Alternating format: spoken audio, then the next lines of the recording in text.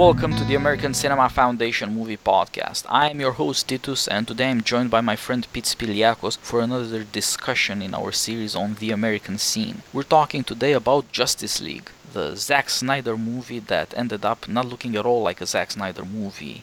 He was fired and he quit during production, and the DC lost its greatest artist, and Warner Brothers had to go over and hire the Apex director from over at Marvel, Joss Whedon, and it ended up with tragedy done with slapstick, very strange sort of thing, and this is our subject of conversation for the day.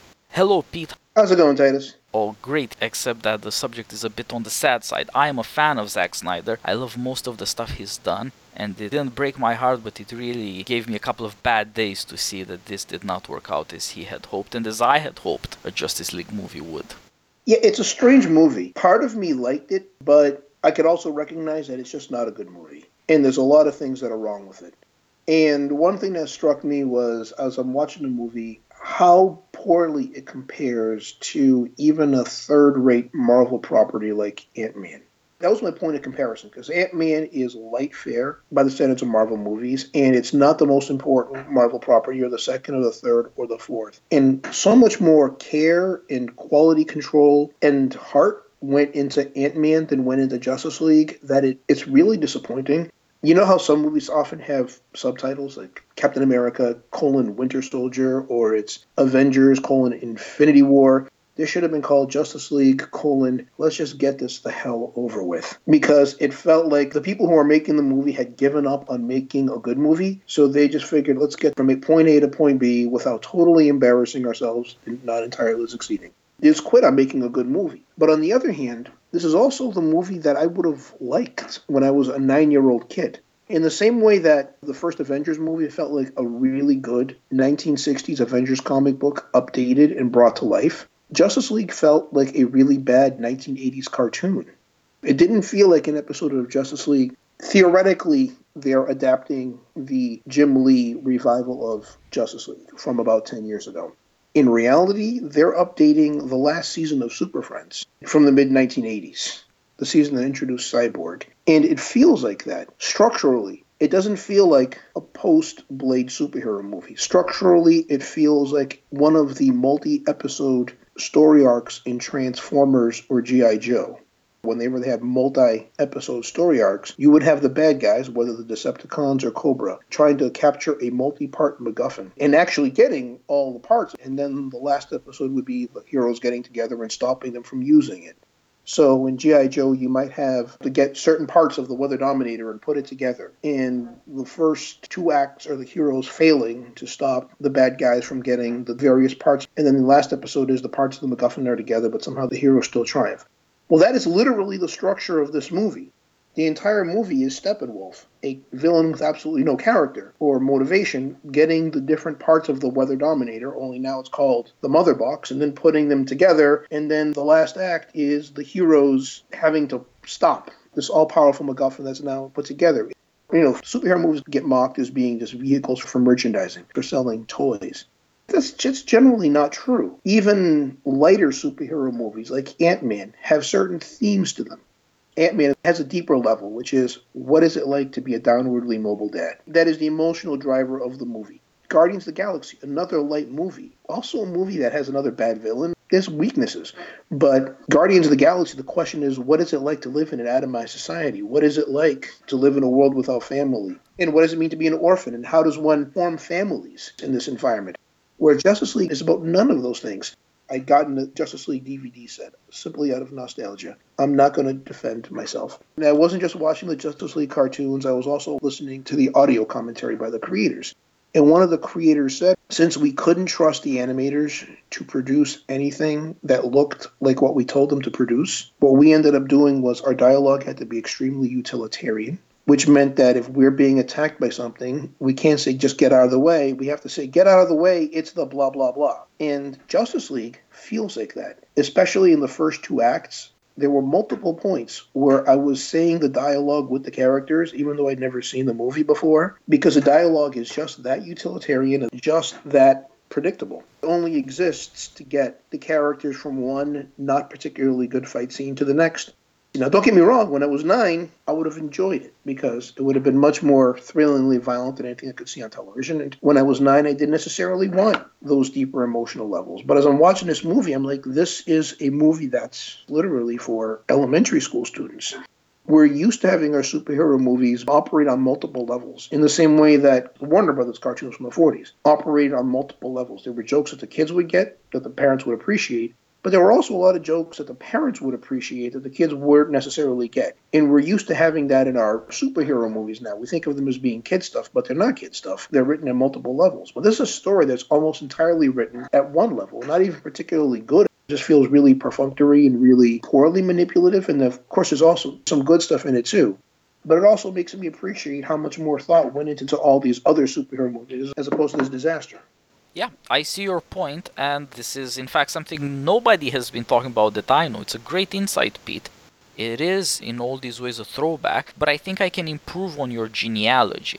Before these 80s TV shows, there were bad fantasy books and bad sci-fi books, the lowest form of adventuring, and now there are computer games. This is like a not particularly good console computer game where you get super excited about fights and they have some kind of cinematic importance, just the motions that are supposed to teach you certain things about characterization actually, and you're striving, and there is a connection between the emotional work and the motions in the physical universe depicted in a fictional way on screen, whether it's a movie or a game.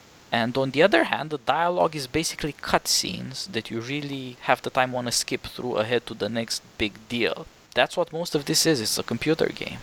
And not even a great computer game. There was one scene that impressed me. The Atlanteans and the Amazons, and I guess other people were fighting Steppenwolf. There was the flashback scene. And I thought the inclusion of an alien Green Lantern, I thought was a nice, thoughtful touch.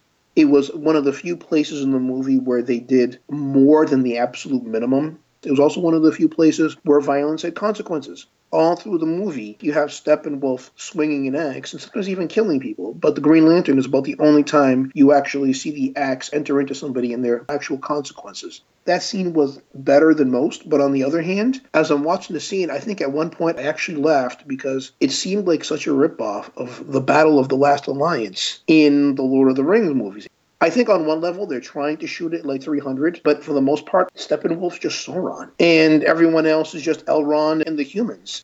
I'm looking and I'm going, okay, you added a Green Lantern to a movie that came out in 2001. Really?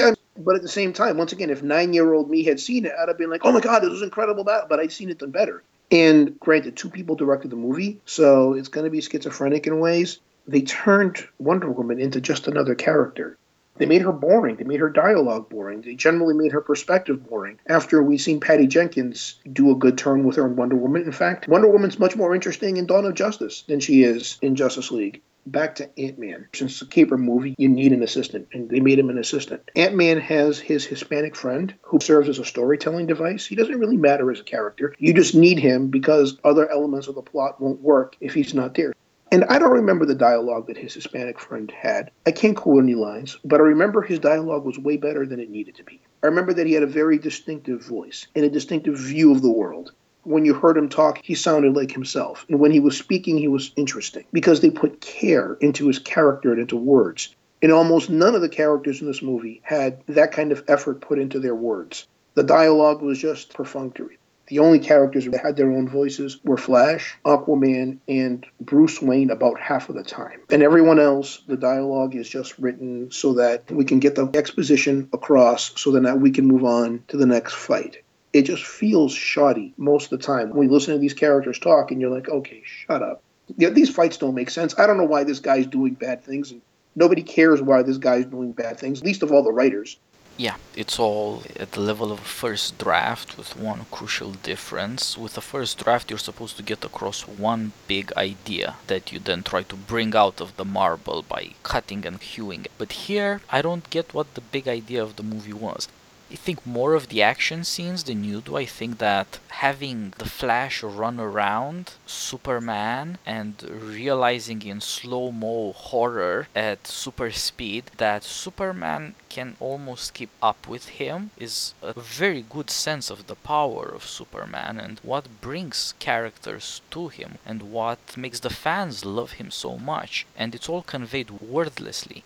In the same sequence, just seeing Superman come up, he has a tragic, cruel beauty about him that is astonishing, and it's the Zack Snyder specialty. Without saying anything, the look he gives when you're not sure if he's really a good guy anymore.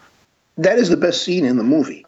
The sense of the tragedy, that's the potential of this. And again, computer games live for this, but very rarely achieve it, and somehow Zack Snyder gets it effortlessly. But you're right that these things are rare, they're few and far between, and the writing was just not designed to bring you up to these climaxes and to move you away from them with a certain understanding of what you just witnessed. There's also another thing that Armand White noticed with Wonder Woman trying to reach for her weapon and not quite making it, and you see the whole tragic striving in her face and in the motion, and the Flash is there to help out, and you see this measly little character can make a crucial difference for heroes far greater and nobler than he'll ever be.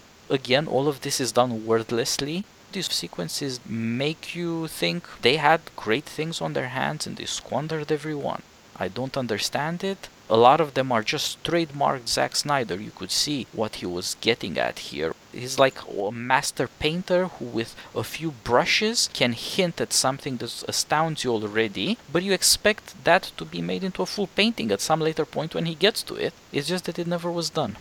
Well, with the Flash scene, what makes it work also is that as an audience surrogate, the Flash is not a hero, the Flash is not a tough guy. So that when he sees Superman's eye move into the corner, we appreciate some of the fear that we would have. Because if it was Aquaman's a tough guy, he's a stoic guy. Wonder Woman's the daughter of Zeus, I guess. Well, so all the Flash can do is run away. And what can he do if he can't run away? That is probably the best scene in the movie because it's the one time where we do get a sense of the emotional vulnerability of the characters. But I'm not even sure Superman's behavior makes sense in that scene. He doesn't act like he's confused. In fact, he's very stoic and he's very clinical. Well, what is he thinking? There's the point where he's mad at Bruce Wayne. You won't let me live and you won't let me die. But I'm not sure that his behavior ever adds up to making sense. There's the visual sense of, oh my God, what happens if this good guy comes back as a bad guy? He's come back from the other side. What does he come back as? But its thematic predicate isn't laid, so that his behavior is confusing in the moment, but it doesn't really make much sense in hindsight either. The movie was supposed to have this very strange structure where we have two climaxes, the emergence of Superman and then the last thing, and the way it was supposed to work out is this. You see this series of heroes, all of whom are incredibly weak in some way. All of them have crises in their lives. The characterization was pretty bad, but you see that these are broken people. Because they're not Superman, they had to pay a terrifying price for their powers. And this continuously faces them up to their limits. And you only see this with Flash, who all of a sudden realizes that he's been through hell and he's tried to cope with it, and he's supposed to be a stand-in for millennials who see an America crashing around them and have to box clever. They have to bob and weave emotionally and psychologically with no certainty of the future. And you see all of a sudden his power of running away from things is taken away. And all these characters have very serious uncertainties that have to do with the relationship between their power and their brokenness. They're always connected, and that would show up in the case of Superman because he has no such weaknesses. It is the fact that they're mostly strangers to Superman, and they're in certain ways challengers because they're also superheroes, and they're supposed to face up to the fact that they don't know whether Superman would love them, whether he would accept them, not as equals, but as some junior partner in an enterprise, and they don't really know whether he has any reason because they don't really know that any of them are worth loving. And this is supposed to deal with the relationship between celebrity and ambition in America. Superman attracts attention just for being Superman. He wouldn't have to do anything for the world's eyes to be on him. Everybody else is massively uncertain around him, whatever their particular achievements, and however powerful they are in some ways. Again, they screwed it up for reasons that I do not understand, but the plot layout where you see the meetings of the heroes and their peculiar crisis leading up to this one moment where you're judged against the only superhero there really is, the only god among men, you see where they were going with this, what they were trying to achieve, but so little of it was done. It's like trying to climb up the stairs and only every fourth step maybe is there, and they're not all certain either. That's not a way to get your audience up to that higher level. And so also what's supposed to follow out of that these characters realize that they're going to have to start being heroes, which they haven't yet been. All of that is supposed to be owed to their confrontation with Superman. And that's the strange Zack Snyder Christian core of the movie. They're supposed to be grateful for his accepting them. They're supposed to see a character who's willing to sacrifice and show a love that they have not earned. And the brokenness of the heroes, like say in Sucker Punch, a lot of the layout is supposed to be heroes who get powers out of their weaknesses as they did in Sucker Punch, and there was supposed to be a bit of exploration of the craziness of freedom with a variety of heroes like you had in Watchmen. These things, they're supposed to show the other part of Zack Snyder, his exploration of freedom, how attractive and how destructive it can be. But again, it's striking just how little work was put into this. I can tell these things. I'm sure that somebody paid to write would just have had to pay attention to these sorts of things and sketch more stuff out, put more work into it. You're right. What I was thinking about is like football. Coming out of a half, you sometimes see a team that's already decided that they're losers. They're not really trying to win. They're not really trying to do anything. Nothing comes together for them. That's how this felt. Well, I also think that the structure of the story was largely dictated to the directors by corporate. And the directors are trying to tell a story that they don't really believe in themselves and that they know that they're all on a chain. And one of the problems with the movie, it falls victim to mistakes made in earlier movies. Justice League opens with everybody being really sad about Superman, but we never really got to see Superman because he died in the second movie. When we actually look at how people experienced Superman in the previous two movies, in the first movie he's introduced and Metropolis is destroyed. In the second movie, we see him and they blow up half of Congress. And they meant that as a bad thing. And then he dies at the end of that movie. So the audience never really has much of an experience of Superman, never has a chance to form a relationship with him. And neither does the DC Universe. We see the monument to Superman, but where's all the destruction that came about at the beginning of his battle with Zod? That's all swept away. But in the course of sweeping that away, you've also swept away their actual experience of Superman. This was September 11th times 100. We saw it happen. Now, so we have to pretend that didn't happen. We have to pretend that wasn't how people related to Superman.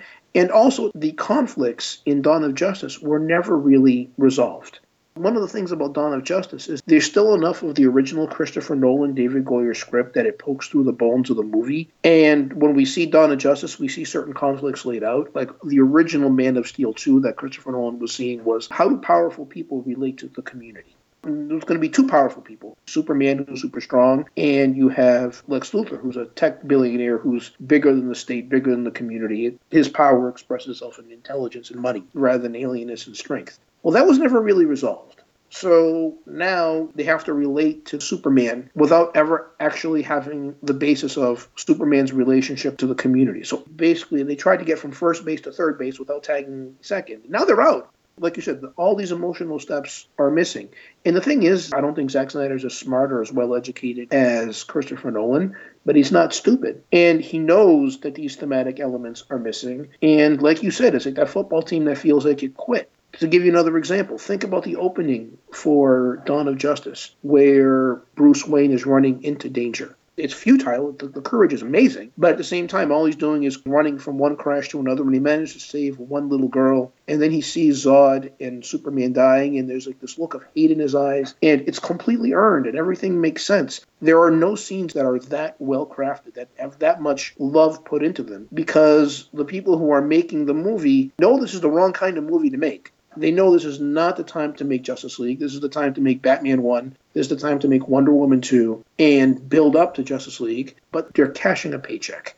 They've decided that the people who are paying for the movie aren't paying for a good movie. They're not going to let them make a good movie. So let's just go through the motions and tell the story we have to tell. In the same way that people who are making those 1980s cartoons were kind of going through the motions. Yes. So you bring up a great point. Warner Brothers and its ownership of DC started with this glorious genre-defining Batman trilogy and even Man of Steel, which showed new departures that were completely captivating both on an emotional and on an intellectual level, and just had gorgeous things to show you.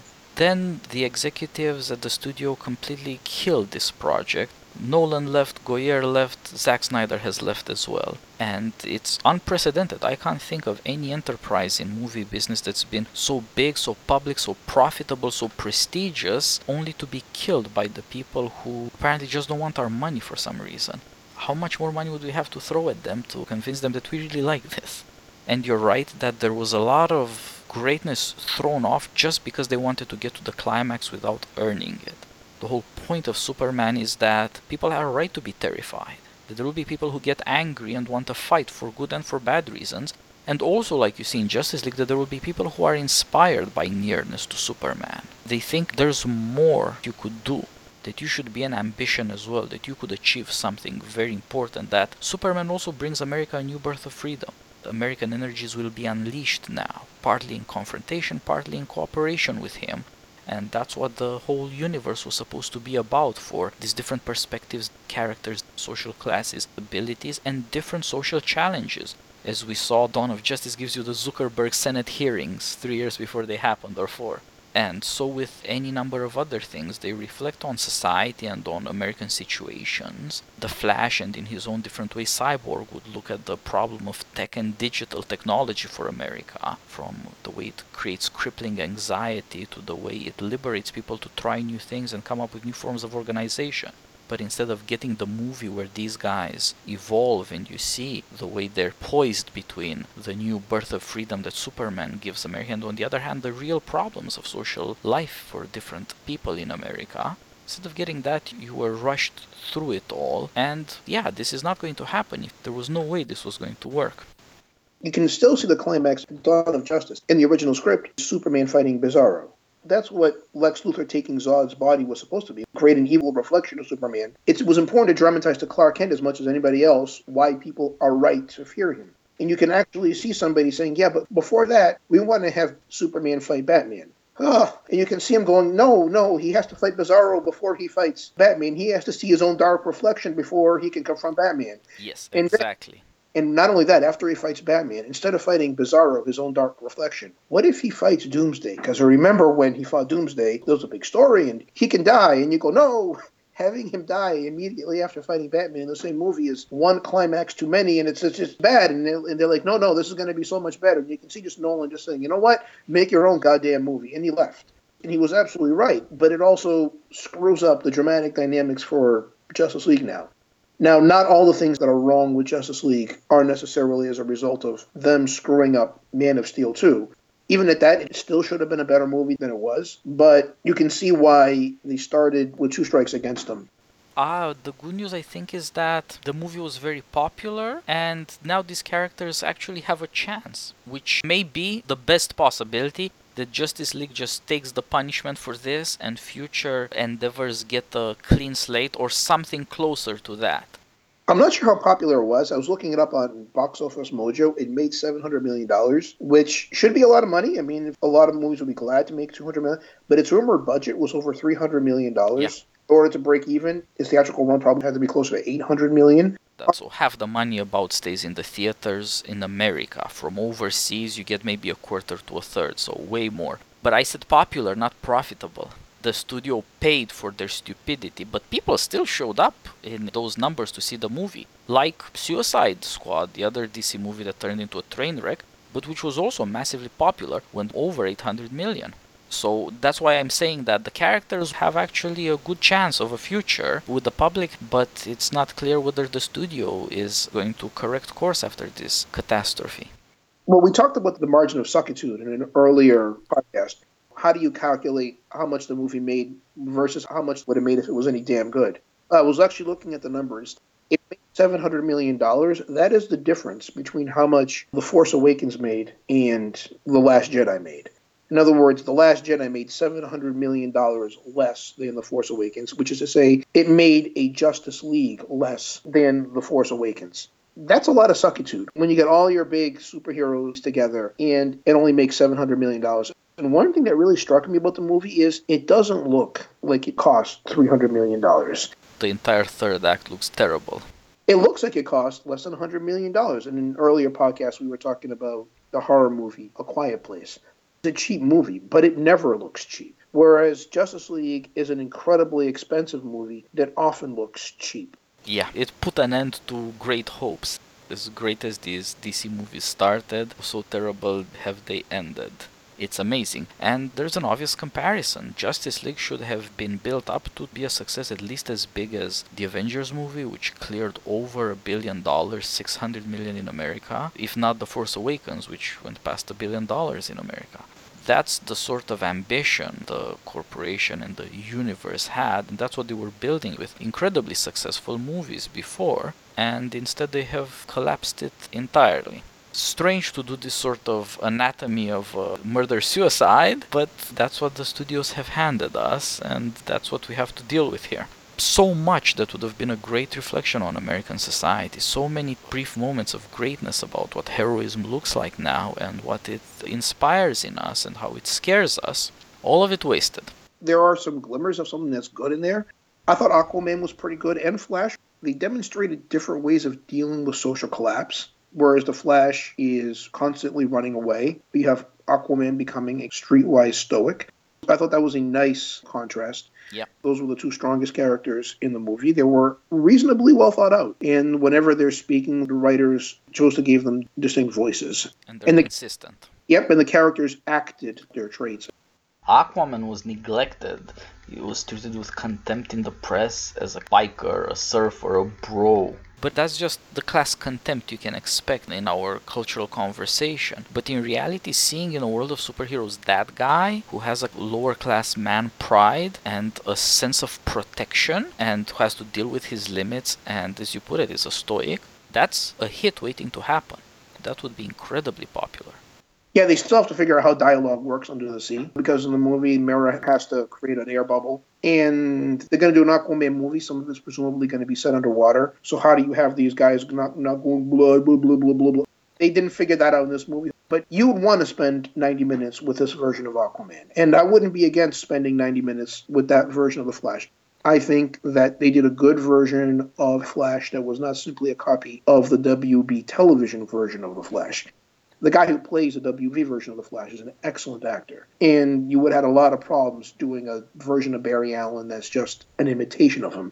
So having the same basic origin, but at the same time having a very distinct acting style and a very different character, and also a different way of dramatizing his powers. That was another one of those glimmers. Wow, if they hadn't given up, this could have been a much better movie, because the Flash stuff works, the Aquaman stuff works, and they also work on a symbolic level and not just on a utilitarian level, whereas you have Cyborg, who is, well, robotic. I mean, his acting is robotic, the dialogue is robotic, and so is Wonder Woman's. I mean, when you put Wonder Woman in Patty Jenkins' hands, she's great, she sparkles. When you put Wonder Woman actually in Zack Snyder's hand, in Dawn of Justice, she sparkles. Where in this movie, she's just a vehicle for delivering exposition 90% of the time. Yeah, there's a vacuous humanity that's absolutely uninteresting, unearned, and unrelated to the plot. Whereas, you're right, the Dawn of Justice Wonder Woman had a certain mystery. She had to turn from a stranger to risking her life out of her own free will. And in the case of Patty Jenkins, you see somebody struggling with humanity and with the question of evil at a very deep level. The temptation that's unusual, and the movie has an entire third act that's a symbol, the struggle within the human conscience of good and evil, and the temptation to damn it all. Here, all of that falls flat. That's how the movie should have been built, on what the internal requirements of these characters are and how they fit together, and then you'd have had box office gold at the same time as you give a coherence to a universe that's worth exploring. It has heroes that are really, really different. Psychologically, socially, they reflect different parts of American society, and they can appeal to different audiences, or appeal to the same audiences in different ways. That is a rich movie-going experience. You want a universe, that's what you should get. But maybe in the future, maybe as the project splits up into different characters. Look at what a missed opportunity this movie is. Compare the final climax of this movie, where they're fighting Steppenwolf, to the climax in Ant-Man. Think about how visually inventive the climax of Ant-Man was, where you have the close-ups, where you have these tiny little guys fighting, and where they pan back and you see that it's on this tiny little arena, which is a toyish train house. But also think about the symbolism. Where are they fighting? You're fighting in his daughter's bedroom. And it's a story about how you be a father when she doesn't actually live with you. For this third-rate property, there is so much visual inventiveness. There is so much symbolic weight. You look at the climactic battle scene in Justice League, and none of that is really there. Well, think about what it would mean. I can only think of one place where you can set the third act of Justice League: Afghanistan. I don't think there's any writer who's willing to do that, to show that there are consequences to American politics and heroism, and that led to a crisis that's threatening to tear the country apart at a certain symbolic level. They said it in the post-Soviet Eastern Bloc, I guess. That's exactly what it is, and it's completely pointless. And I think it was supposed to be Chernobyl, but it wasn't. What the hell's the point? Who cares about that? That doesn't matter. The question is about confronting America with American power. So yeah, you'd have to make certain daring choices that nobody's going to make. And it makes everything fake by comparison, because you're not willing to have real stakes for the question of unleashing these powers and claiming that heroism will improve the world. Well, how about the dark side? At least Dawn of Justice had some part of that, with the little scene in the Middle East that's like the Middle East act of Iron Man, but without any of the moral importance. You can also see the mediocrity of Justice League and how Ant-Man and Justice League deal with the camera. In Ant-Man, you pull away to see that it's all tiny, but you also do the close-ups because these people really are hurting each other. It tells us we're all in these domestic dramas that to the outside world look tiny, but to us are genuinely important. Whereas in Justice League, you have Steppenwolf and Wonder Woman going at each other with axes and swords. And whenever an axe or a sword is supposed to connect, the camera does a sudden pan back so that it removes all the consequences of them going at each other with sharp objects. And that's just terrible storytelling. And once again, Zack Snyder isn't stupid. Joss Whedon isn't stupid. They know this is a bad idea. But at the same time, they're shackled. Because if they show consequences, they're afraid that they're not going to get the rating that they're supposed to do. But the emotional logic of the scene is these people have to really be hurting each other. But they never do. Since there are no consequences, the drama is constantly drained out of that scene. Yeah. So also with the lighting. This movie doesn't have a Zack Snyder brooding color scheme because the studio wouldn't want to take the risk. But the whole point is that if you have this world-ending hell on Earth coming, and on the other hand all these heroes, you cannot see that clearly. People want to see it clearly, but then you turn it into a cartoon, into a fantasy. You have got to have certain limits on what you see and what you perceive as a moviegoer to get an urgency, because otherwise they're just superheroes being superheroes. They look like mannequins because, as you pointed out, there couldn't be any consequences. These are all properties. Nobody's going to risk them. And all of these things require artistic choices, finesse, and a certain wisdom about how you treat your audience. Everything was screwed up. But it could have been done so much better. All the failure is so gratuitous. It's unexplainable.